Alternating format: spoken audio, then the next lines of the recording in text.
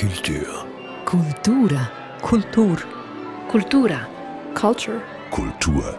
Kultur. Welcome to the podcast Kulturstammtisch. My name is Eric Facon. A podcast with a German name that calls for some explanation. This podcast started its life as a broadcast on SRF, the Swiss National Radio, in 2008. It ran until the beginning of 2019.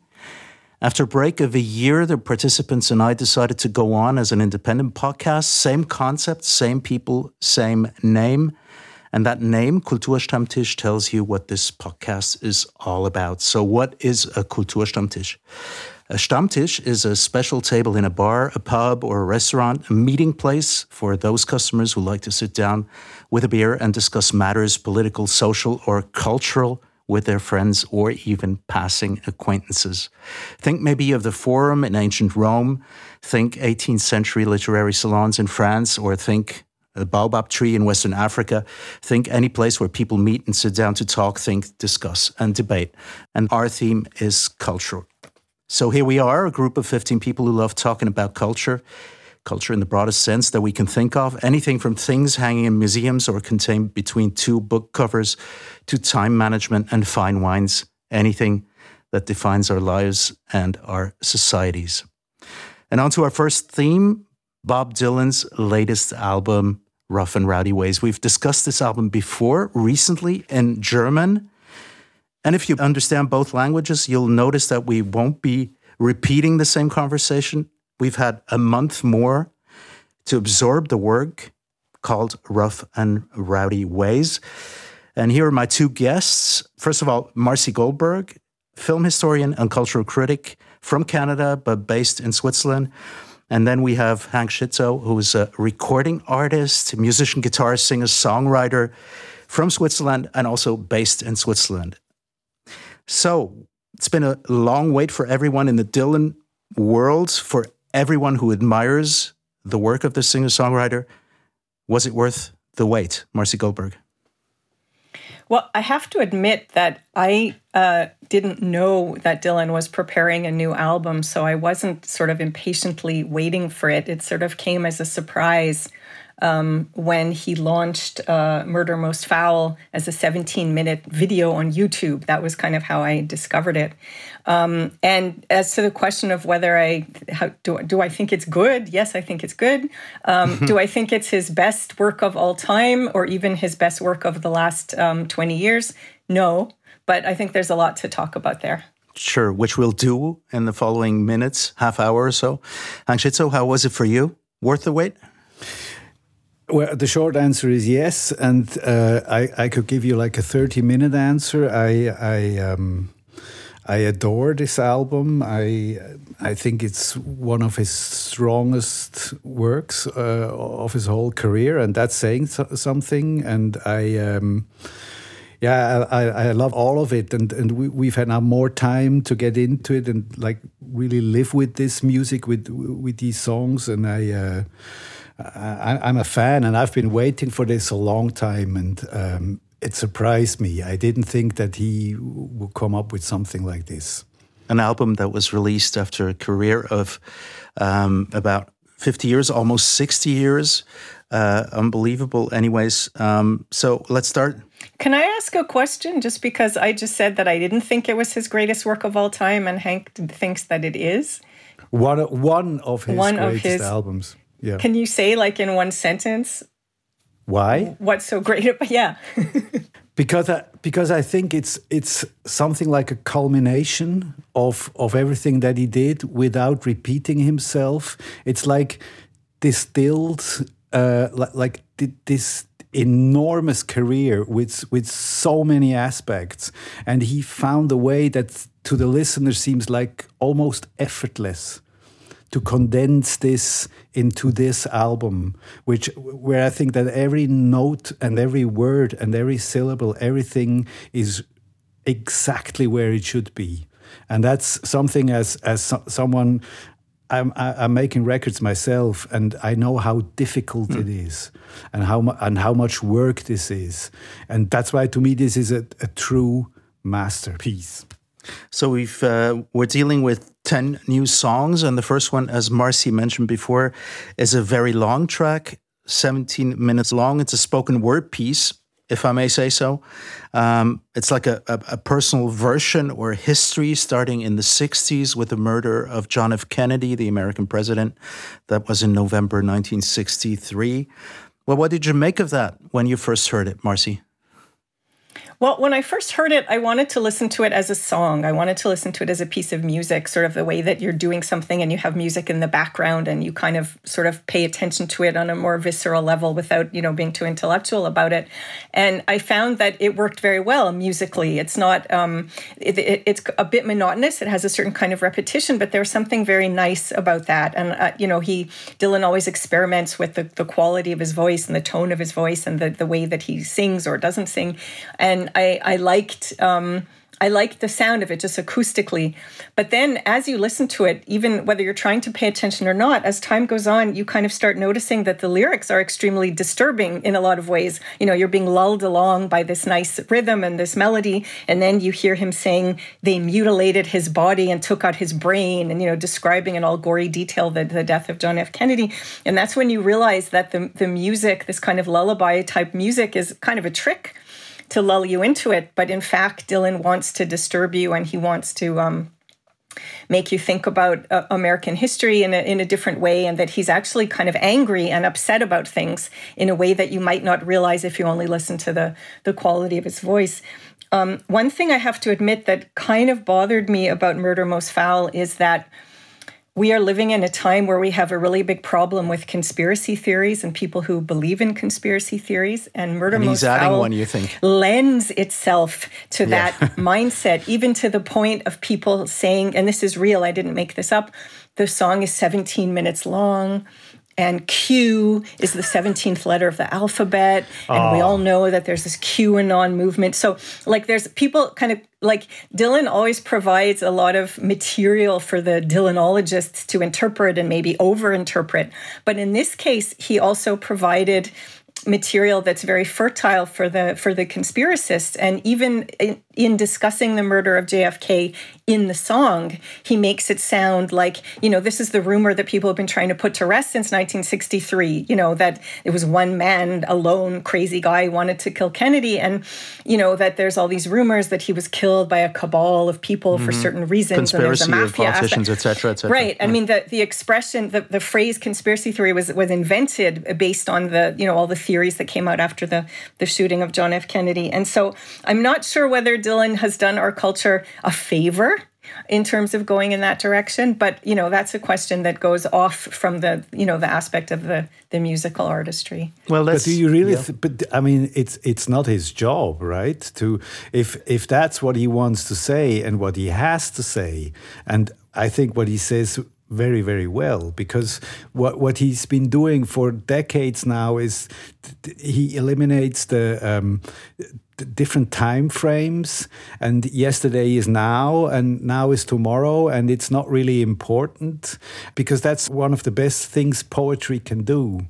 And I think, stream of consciousness or whatever, but he's just, maybe that's stuck in his mind for a long time and he just did it. And I think it's not his job to worry about what he provides crazy people with, to expand on theories, Well, it does bother me, though, that someone like Dylan, who I consider to be very intelligent and actually an amazing analyst of American culture and history, that he would sort of flirt with the John F. Kennedy conspiracy idea. But it's true. I mean, it's interesting. At the time when Kennedy died, Dylan was just starting out in his career. Mm-hmm. And at that time, he was very obsessed with American history of the Depression and of the 19th century. And in his autobiography, Chronicles, Volume 1 from 2004, he talks about going to the library and reading newspapers, from the 1890s and reading about murders and crimes and deaths and stories. And he was also very obsessed with Woody Guthrie and with the whole kind of Dust Bowl Depression era. So in the 60s, around the time of Kennedy's death, he was singing about those things and using them as material for his songs. And now, in the era of Donald Trump, he has chosen to go back and revisit, the early 1960s. And so that, to me, is actually super interesting and very symptomatic of Dylan's genius of kind of using history as a way to comment on the present and so on. But yeah, I could have done without the conspiracist aspect, because I think we have enough of that. Okay, let's close that parenthesis. But there was something that I'd like to, think about a bit further. Is this idea of the release date. I mean, he's coming up with something that seems to revert back 50 years or to 1963. So it's a long period of time. And he seems to connect this with current events. Why would he release something like that now, Hank Shizzoe?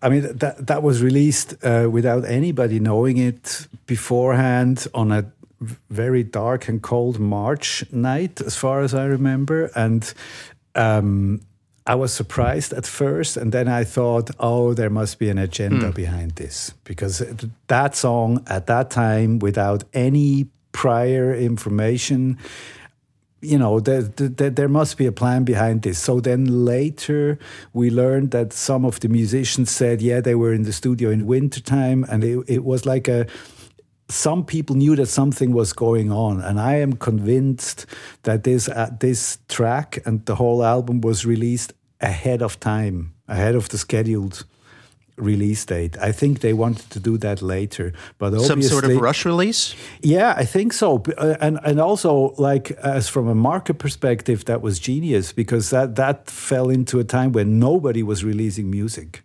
And I think at one point, maybe in February or in March, they said, "Okay, let's go ahead with this. Let's do this now, because this is a time slot we can use." And they did. Well, it's actually astonishing how relevant a lot of the material was for what was going on exactly around that time, March and April. Dylan has always talked about also racial injustice in the United States, and he's sung about it, and he's also worked on it outside of his music. And then when the George Floyd murder through the police occurred, and the protests were happening around that time, and Dylan almost seemed to be providing the soundtrack for this in a way. But I mean, you could also take earlier albums of his that were already kind of talking about, he's had his finger on that pulse for a very long time. And if you look at what's going on in the United States today, nothing is really new. It's just kind of a more acute and worse and more horrible version of a lot of problems that country has been dealing with for a long time. So the fact that the music seems so apt and so timely speaks to Dylan's very long-standing obsession with these kind of questions, and his ability to Hank was saying before that Dylan doesn't have an obligation, to be politically correct or anything like that, but he certainly has always used his talent as a wordsmith to comment on American culture in this sort of oblique way, and sometimes in an almost absurd way, and sometimes there's this kind of Marx Brothers, Dadaistic aspect to it. But it was really kind of astonishing how fresh and how timely the album sounded when listening to it in March and April while all these things were going on. But the history thing, that's been going on for a long time now. And this coming from a man who said... Sure, since the beginning. I just read that recently. He was saying at one point that he was born 1941, the year Pearl Harbor was bombed, and he's been living in a world of darkness ever since, which is a provocation in itself, but that's a very strong thing. And this time it goes back thousands of years. It's like the whole history of mankind. He sings that in one song. I can see the whole history of the human race, and I think at his age, and with a mind that is so fresh and so alert, it must be awesome to do this with all this knowledge. And that's to me something that characterizes this album. There's so much information in it, and it's done very lightly. Well, at least that's the impression I get from listening to it. I think it's a lot of hard work. But it's a lot of hard work to understand really what's going on. Like a light touch, yeah. Yeah. But there's still a lot to sink your teeth into this material, to understand the quotations, the allusions to lots of cultural events, political events, social events. It's just chock full of stuff like that. Starting with a 17-minute track called Murder Most Foul, naturally Shakespeare. That's where he borrows the title. And that leads us to the first track on the album, which is called I Contain Multitudes. Well, we agreed before that we all contain multitudes, but Bob Dylan seems to contain a bit more than that. It's just also full of people that he continually quotes. There's it's a lot of name dropping. Also in this first track, Marilyn Monroe, Bob Wills, Buster Keaton, Beatles, Shakespeare, Chopin, Beethoven, Charlie Parker, Thelonious Monk, Nat King Cole. I could go on for hours. I mean, it's all there. You can listen to the track and discover it yourself. What did you make of that? Did you understand all of the allusions that he had in there? Or there's a lot of information that you'd have to look up, basically? Well, I mean, I knew, I would say almost all of the names. I knew who the people were. I was surprised sometimes at the way that he put them together. Like there's this line where he talks about Anne Frank, Indiana Jones, and the Rolling Stones. And that seemed to me rhymes. like it rhymes, but it's sort of, those are the moments where I had to ask myself, like, is this genius or is this ridiculous? You know, or is it Dada, as you said before? Or is it both? Well, or is it kind of this weird doggerel where he's just putting things together because they rhyme without thinking that much about what he's trying to say? On the other hand, Dylan always had the gift of saying these absurd things that people would then think about and find it to be very deep. I mean, it is very deep. You know, Anne Frank, who died in the Holocaust, and Indiana Jones, which is also a story related to Nazis, but it's also adventure. And then you have the Rolling Stones. Then you start thinking, like, you know, the same way in the beginning, like when he would say, you know, I don't know, the sun isn't yellow, it's chicken, or the pump don't work because the Vandals took the handle. You know, he always had that ability to be sort of very flippant, with almost kind of cringy rhymes, but then at the same time that there would be this sort of depth to it. I wondered, though, in terms of him doing this, you know, almost kind of like throwing all of American pop cultural history and musical history into a blender and turning it. As I was listening to it, I wondered how young people would feel, or younger people who maybe aren't as familiar. I mean, I'm also someone who, you know, I'm a cultural studies person, so I also am familiar with some of the names of people who were before my time. You know, like Nat King Cole is more like my grandmother's generation, but I know what it is. And I kind of wondered for a young person who would just sort of come across this on the internet and start listening to this whole litany of names, would they go and Google it and make discoveries, or would they just kind of slide away, or would it not matter, you know, to know all the details of the precision of all, you know, what exactly he means by, you know, putting Anne Frank, Indiana Jones and Mick Jagger, you know, in a convertible together, you know, kind of. But I did talk to people who are of a different generation, and they really had a bit of trouble with that. They said it was enervating after a while, you know, like even if you work in the cultural field, after the third stanza, you start thinking, well, what's this all about, you know? And I have to look up every second line to understand what this is all about.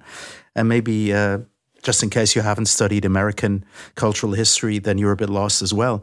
It's a lot to ask, and it's a lot of Google work, I think. Good.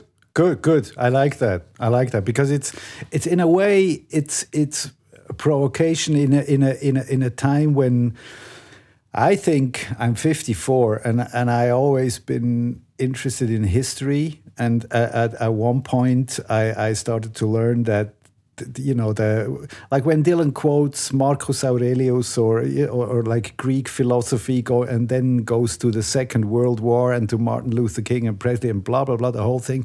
It's really, if it interests you to connect the dots on a timeline, on a map, that's I don't think you can get seriously into art. This is a kind of a bold statement if you don't know where you come from, or where what nurtures you, where that comes from. I don't think it's possible to get into any kind of depth there. So that's why I like it, because all these references. It made me look up stuff. It made me look up a lot of stuff. And the first time in my life I read about the muses and whatnot, and it's really, I think it's fantastic, and if this doesn't grab you in any way, and you know, it doesn't have to. Then just leave it be. You don't have to listen to it. You can still dance to half of the record. Yeah, and it's also poetry, isn't it? I mean, yeah. And you don't need to understand or explain everything away in poetry, or do you? No, I mean the whole intellectuality of it. That's not that. To me, that's not in the front. It really isn't. You know, it can. This record can do things with you without you understanding, but it can do so much more. So that's also one of the things that I like.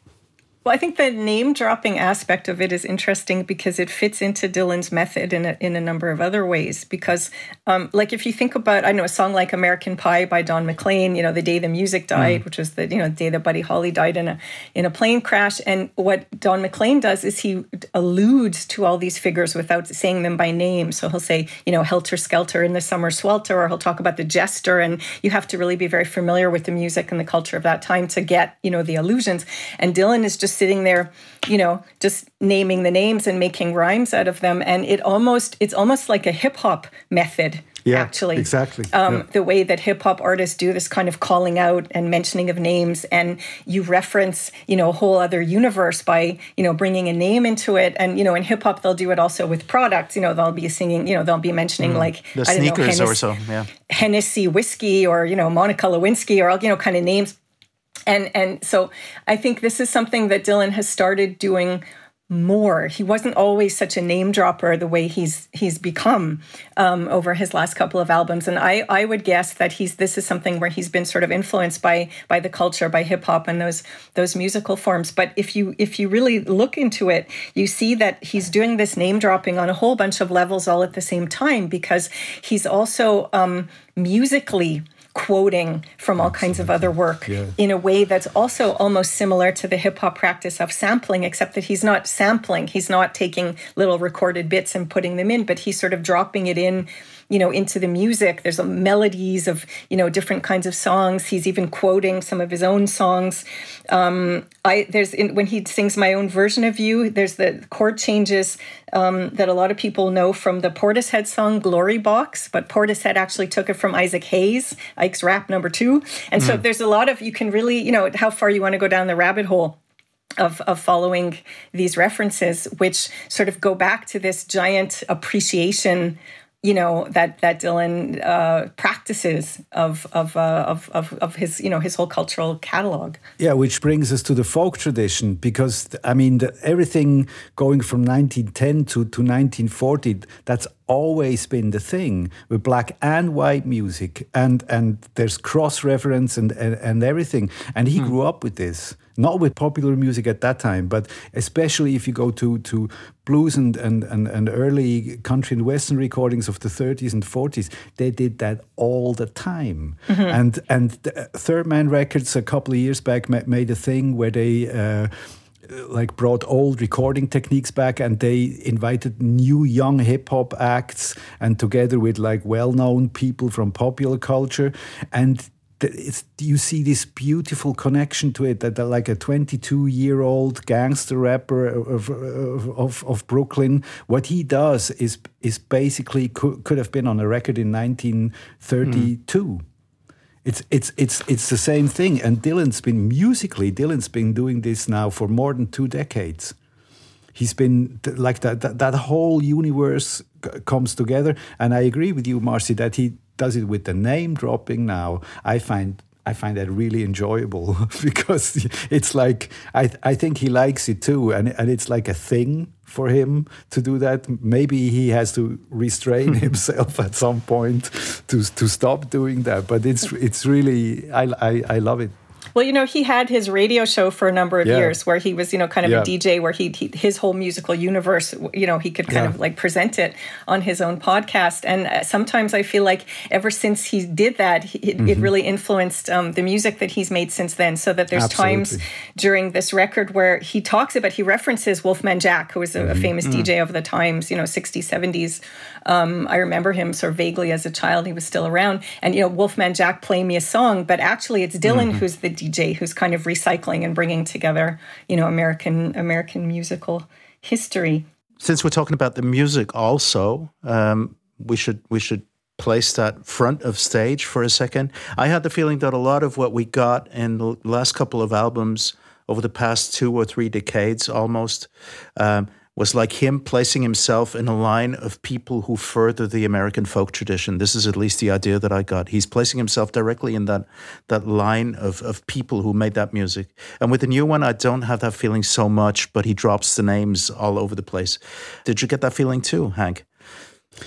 No, not really, because what I said in the beginning, that it's like a culmination thing for him. I think that starting with Love and Theft and then going on from there, he experimented with all these styles. The musician said that he's been showing up to sound checks for years with really old songs, like some of them standards, some of them unknown, and they played these songs to get into the mood for this music, and I think that's the method there. This is a pure. I think it's just a love for this music. Whether he grew up with it or not doesn't really matter. But the I don't think he places himself in historical context. It's just really what gets out of him musically. Also, I mean, there's stuff on the new record that's not really original.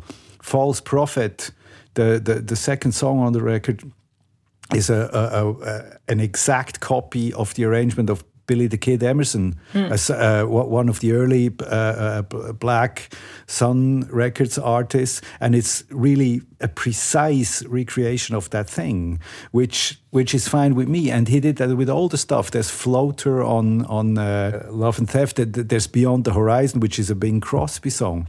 It's exactly the same thing. And that aspect of like stealing in quotes, that's the folk tradition, and that's the weirdest example for me though is in I've made up my mind to give myself to you. He references the barcarolle from Offenbach, which is opera. It's sort of light opera, and when that came on, when I listened to the album the first time, I was kind of like, wait a minute, what kind of interlude is this? Love and Theft. I mean, that was the title of a previous album, right? It's from 2000. That was his album that came out on September 11th, 2001. It took time for people to pay attention to it because of the whole Twin Towers attack. But it's Love and Theft is also the title of a book by Eric Lott, which is American cultural studies, looking at the way that white people appropriated Black musical traditions and Black performance traditions, and the whole idea of blackface and cultural appropriation. So by Dylan taking the title of that book and sort of copying it and quoting it, sort of only brings that further. But in terms of his connecting with the folk tradition, there's another aspect that I'd like to bring into it, which is that Dylan for a long time has been in this mood of, the end times and the apocalypse. And it's maybe also connected to his conversion to Christianity, which he doesn't talk about that much anymore, but he never, repudiated. But this whole idea of kind of like a second coming, end times, horsemen of the apocalypse, end of the world, and singing about like this mood of impending disaster and doom has been very present in his albums since the 2000s.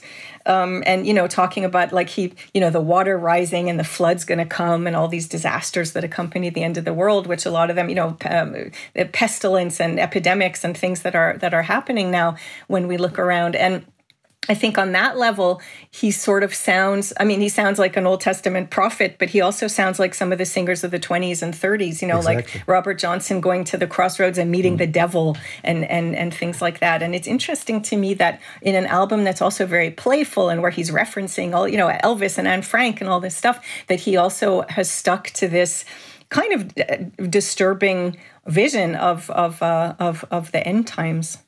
That's a really interesting point, because I always thought, looking back at his early albums, you already get the sense of somebody being really old. I mean, he was a young guy when he wrote A Hard Rain's Gonna Fall.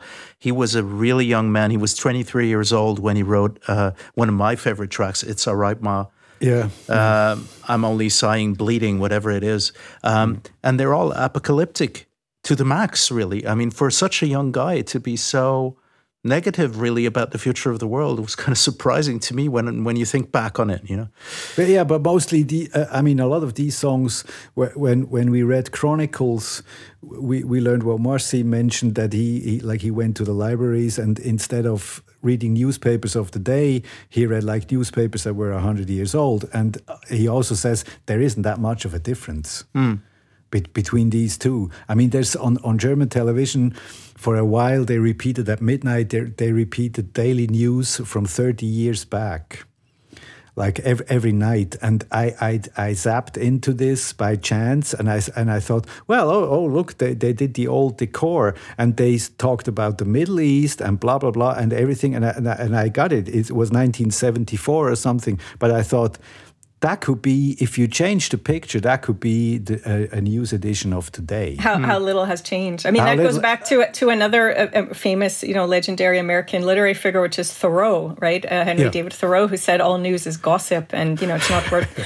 paying attention to. But I'd like to also mention, going back to the title, "I Contain Multitudes," because it's a reference to Walt Whitman. And I think Whitman is sort of stands on the other side from the folk tradition that's, predicting gloom and doom and only, talking about injustice and so on. Whitman is much more of a sunny figure. And, the line from his poem, Song of Myself, is, "Do I contradict myself? Very well, then I contradict myself. I am large. I contain multitudes." And Leaves of Grass was published in 1855. So this is also something from a long time ago, which has a very fresh effect when you look at it today. And Whitman is sort of singing the praises of America, of this new country with new potential, and the potential to liberate people, and the potential to kind of live in a more sensuous way in harmony with nature, and to overthrow certain kinds of shackles. And he was also a very controversial figure in his time. He was sort of, you talk about cancel culture. Whitman they tried to cancel him, all the time, because he sang about the body and about sex, and he was homosexual in a time like way before people considered that even like a concept. And I think it's interesting that Dylan has kind of hooked himself now also onto Whitman, and onto this idea of, praising nature, and trying to look at a more positive vision of human potential, and of a vision of justice and equality and joy, which is very untypical for him, actually. Yeah, but he's done that before, right? I mean, in the 70s, there were these like "Let's Go Live in the Mountains" and get fresh trout from the stream songs, So that's I think the romanticism behind this, which the American aspect of this romanticism is something of its own. Europeans do that differently. So that whole, like walking around like a Mormon in the 19th century thing, that's he's done that before. Back in the 60s, when everybody used to look like hipsters do nowadays. Just look-wise. Exactly. Did anybody see Scorsese's film about the Rolling Thunder Review, 1975? The interview extract where you get Dylan talking about poetry and about the importance that it has, like the songwriters, and he starts quoting different titles, and amongst them is "I Contain Multitudes." I would just like to ask you one thing before we slowly start sliding towards the end. I had the feeling, while also listening to it again and trying to assemble those multitudes of allusions and quotes as that we mentioned just before, is that I had the feeling that somehow, in a certain way, he was still in a sort of a conversation with Nobel Prize committee, with his critics, with his fans who were eager to explain everything, and the answer would be, "I contain multitudes, and don't try to pigeonhole me." What do you make of that? Well, he's been saying that since like 1965. I mean, that was always his thing, that he didn't want to be the voice of a generation, and he didn't want people to analyze him too closely, and, "Don't put your labels on me, whatever you think I am, I'm not," and all these, like lines that he gave in the press conferences. And I think that's always been a huge source of irritation for him, is the way that the media, or certain aspect of public life and fame and celebrity has kind of dogged him over time. And I mean, the Nobel Prize thing, I think we talked about about it once in a show that we did in German a couple of years ago. I mean, it's a bit weird to me. I mean, they gave Barack Obama the Nobel Peace Prize at the beginning of his term, and then after that, he went and sent drone strikes and did all kinds of things to have not deserved it. The prize, He had it already, yeah. And I mean, so sometimes their choices are also a bit hard to understand. And the idea that they would start giving, popular songwriters the Nobel Prize for Literature is actually fabulous. Why they started with Dylan rather than someone else, I think, is an open question. But it's typical of Dylan that he would be sort of annoyed that they gave him this prize and that he would be, be so grumpy about it. Yeah, well, with everything we learned about the Nobel Prize committee, and also the foundation is the fortune a guy made by inventing dynamite.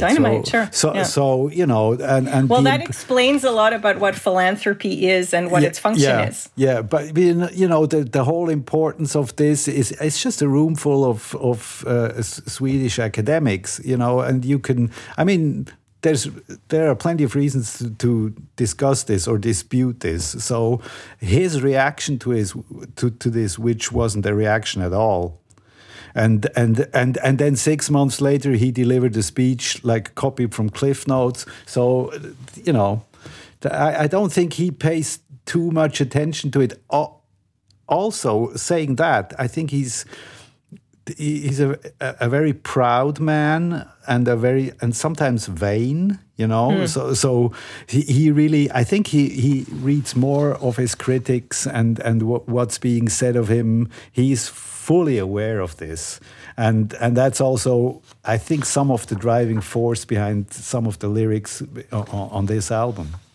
Well, I thought it was just I couldn't stop laughing out loud when I heard the song "Mother of Muses," where he asks for the hand of Calliope, who happens to be the muse of eloquence and poetry, and this from the guy who won the Nobel Prize in Literature. I thought it was a magnificent little joke. I would just like to, as a last question, I would like to ask you, Hank, if you don't mind, Marcy, I'll just give the last question to Hank because it's really a musical question. We've gotten used to every Bob Dylan album over the past decades, starting actually from the beginning, that there are loads of outtakes, different versions of the same songs over and over again. And sometimes that bootleg series lets you discover that some of the versions that were not released were actually nicer, more incisive than the ones that he released. But do you expect anything like that from this new album, Rough and Rowdy Ways, that will get another collection of outtakes from that? I don't think we will, because I think everything here is really, I think before they recorded this, a lot of work has gone into this, a lot. Because if you hear the way it's played and it's arranged and also the way it's recorded, I think most of this is live. And these are just great performances, and this is a very, very well rehearsed band, and every aspect of recording this was done, it was meticulously done. So I don't think there's too much. I've got a record a fan gave me of one song Dylan recorded for a soundtrack like 15 years ago. It's called Tell Old Bill, and I haven't seen the movie. And what you hear on these outtakes are like 12 versions of the song, how they progress to the version that was eventually released. And you hear the whole process of him in the studio. People kept saying for decades he doesn't know a thing about producing and anything. And there's a man in charge. You hear his microphone all the time, and he changes keys and tempos and stuff. And it's really the whole focus is coming along so beautifully. And the second to last version, you hear almost there, almost there. And then the last version, the official release, is just a stroke of genius. And I think the same happened here with this record. They knew exactly what they were doing. So I would doubt it. I would love to hear more of it, but I would doubt that there will be any outtakes. This was the Kulturstammtisch in English for the first time. Our subject was Bob Dylan's newest album called Rough and Rowdy Ways. My guests in this show were Marcy Goldberg a film historian and cultural critic from Canada who lives in Switzerland, and Hank Shizzoe, recording artist, guitar player, singer, songwriter, based in Switzerland and from Switzerland. My name is Eric Facon.